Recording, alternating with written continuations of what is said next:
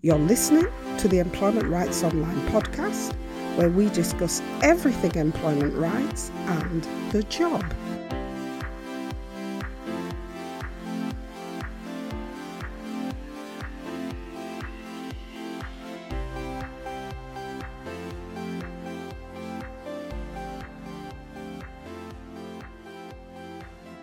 Hi everyone. I hope you're having a positive employment rights week. This week, we're looking at the arrangements for dealing with bullying and harassment at work as people start returning to the workplace in greater numbers. Research shows that at least 1 in 4 workers experience some form of bullying or harassment at work. But oftentimes, workers are unclear that from an employment rights position, bullying and harassment are defined differently and are addressed in different parts of employment law. Bullying would generally be addressed via your employment rights as held in the Employment Rights Act 1996, whereas harassment is part of discrimination law and would therefore be addressed via the Equality Act 2010. Bullying is generally behaviour by an individual or a group that is repeated over time and is intended to hurt another individual or a group, either physically or emotionally. Bullying can also extend to a variety of different types of behaviour or treatment at work and is normally defined as the use of force, threat, or coercion that is intended to abuse, intimidate, or aggressively dominate individuals or a group of workers. Bullying at work can also be repeated, and because of that, it can be experienced as a habit that you're getting used to at work, and that workers have become used to navigating or trying to avoid, like trying to avoid that person when you go to the kitchen or when you're in a meeting. It's that kind of avoidance. And there's a strong body of research that shows that workers get used to bullying environments. Of a specific nature, and rather than the bully being dealt with at work, to a specific workers learn how to get through the working day by trying to stay out of the way of the bully. But this does not excuse the bully, and avoiding the bully is not a survival strategy that can work long term. Harassment, on the other hand, is defined differently and is the extended or unwanted treatment or behaviour towards an individual because that individual belongs to a protected characteristic group. Now, remember, we spoke about protected characteristic groups in episode 2 of the podcast, and you can go back and re-listen to that podcast to get a refresher of the key points about protected characteristics, if this will help. Now, harassment has the purpose or effect of violating an individual's dignity or creating an intimidating, hostile, degrading, humiliating, or offensive environment for that individual in the workplace. Together, bullying and harassment is behaviour that makes someone feel intimidated or offended, and oftentimes the terms are used interchangeably. So sometimes some will say that they feel like they're being harassed at work when they really mean that they feel like they're being bullied, and vice versa. But it's important to note that in employment rights terms, the two are different and would therefore require different challenges, both via your employer's internal grievance procedures and also if you intend to challenge your employer because of that treatment at an employment tribunal. So examples of bullying and harassment at work could include things like spreading malicious rumours about you or someone else, or insulting someone verbally or by the way that person is treated, or creating a hostile environment against you, or excluding you or victimising you, treating you unfairly, being overbearing in supervision of you, or misusing power or position, or abuse of authority against you, which you feel violates your dignity. Then there's unwelcome sexual advances, including touching, displaying sexual materials, or asking for sexual favours, making threats or comments about your job security without foundation, or blocking opportunities for you to do your job or to progress in your job or career, overloading you with work or constantly criticising you, preventing you from progressing at work by blocking training or promotion opportunities for you, or demoting you unfairly.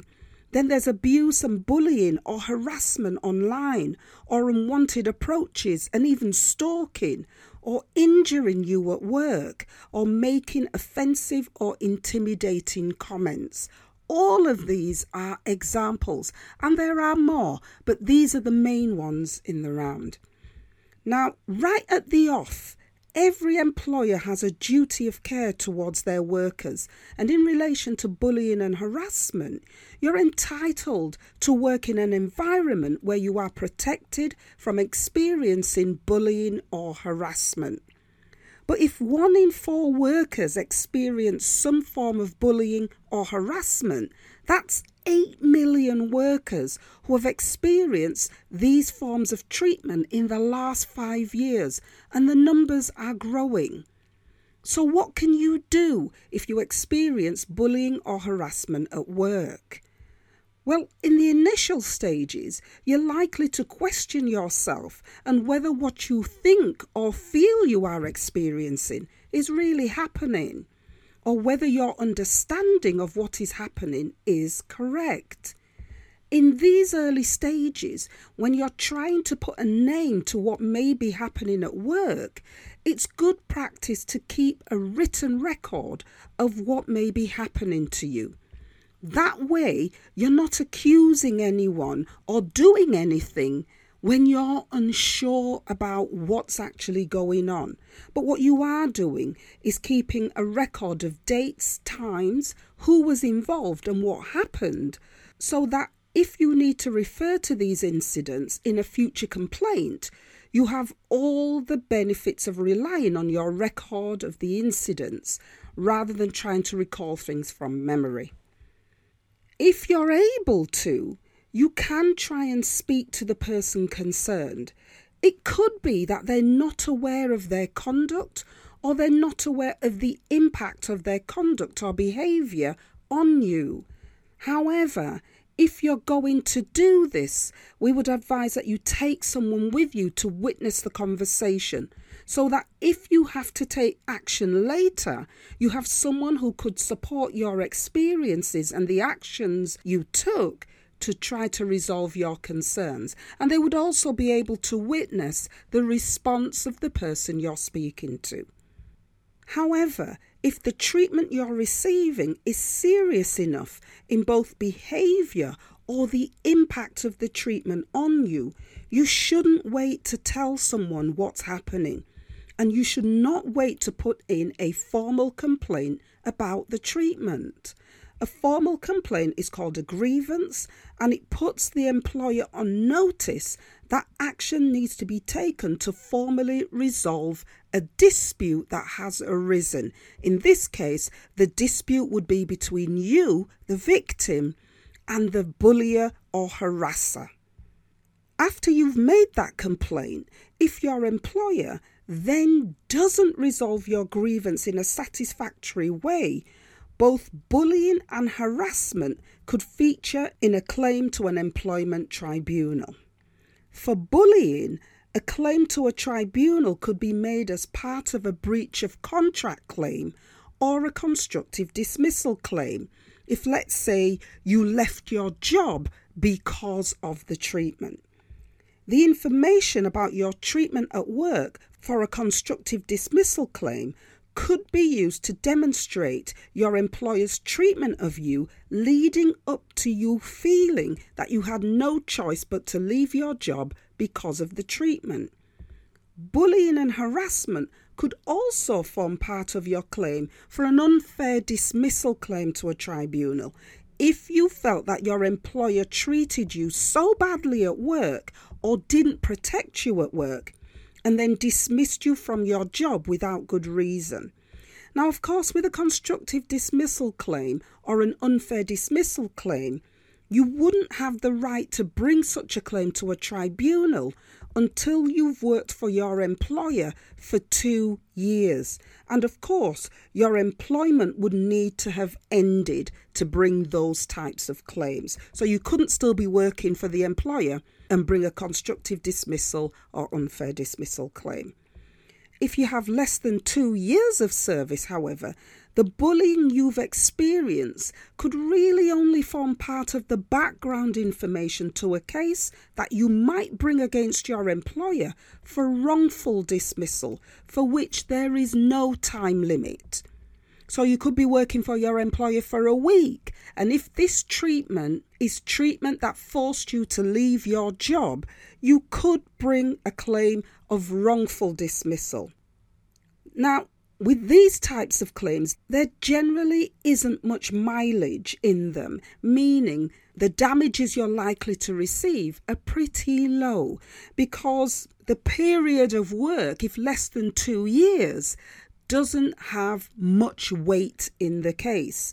And what you're likely to win at a tribunal is any wages owing to you, plus any payment of notice pay that you may have lost by being forced out of your job. Bringing a claim to a tribunal for harassment under the Equality Act is just a little bit more complex. After first demonstrating that you belong to a protected characteristic group, which is a requirement under the Act, an employment tribunal will then expect you to show that the harassing treatment you've received is covered under the Act in at least one of 3 distinct areas.